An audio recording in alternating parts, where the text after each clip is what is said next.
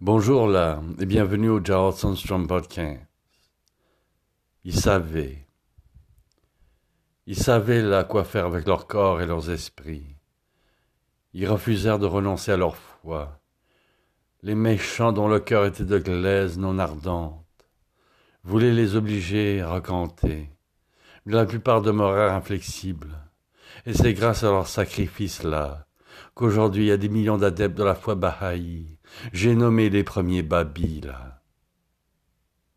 Merci beaucoup et à bientôt.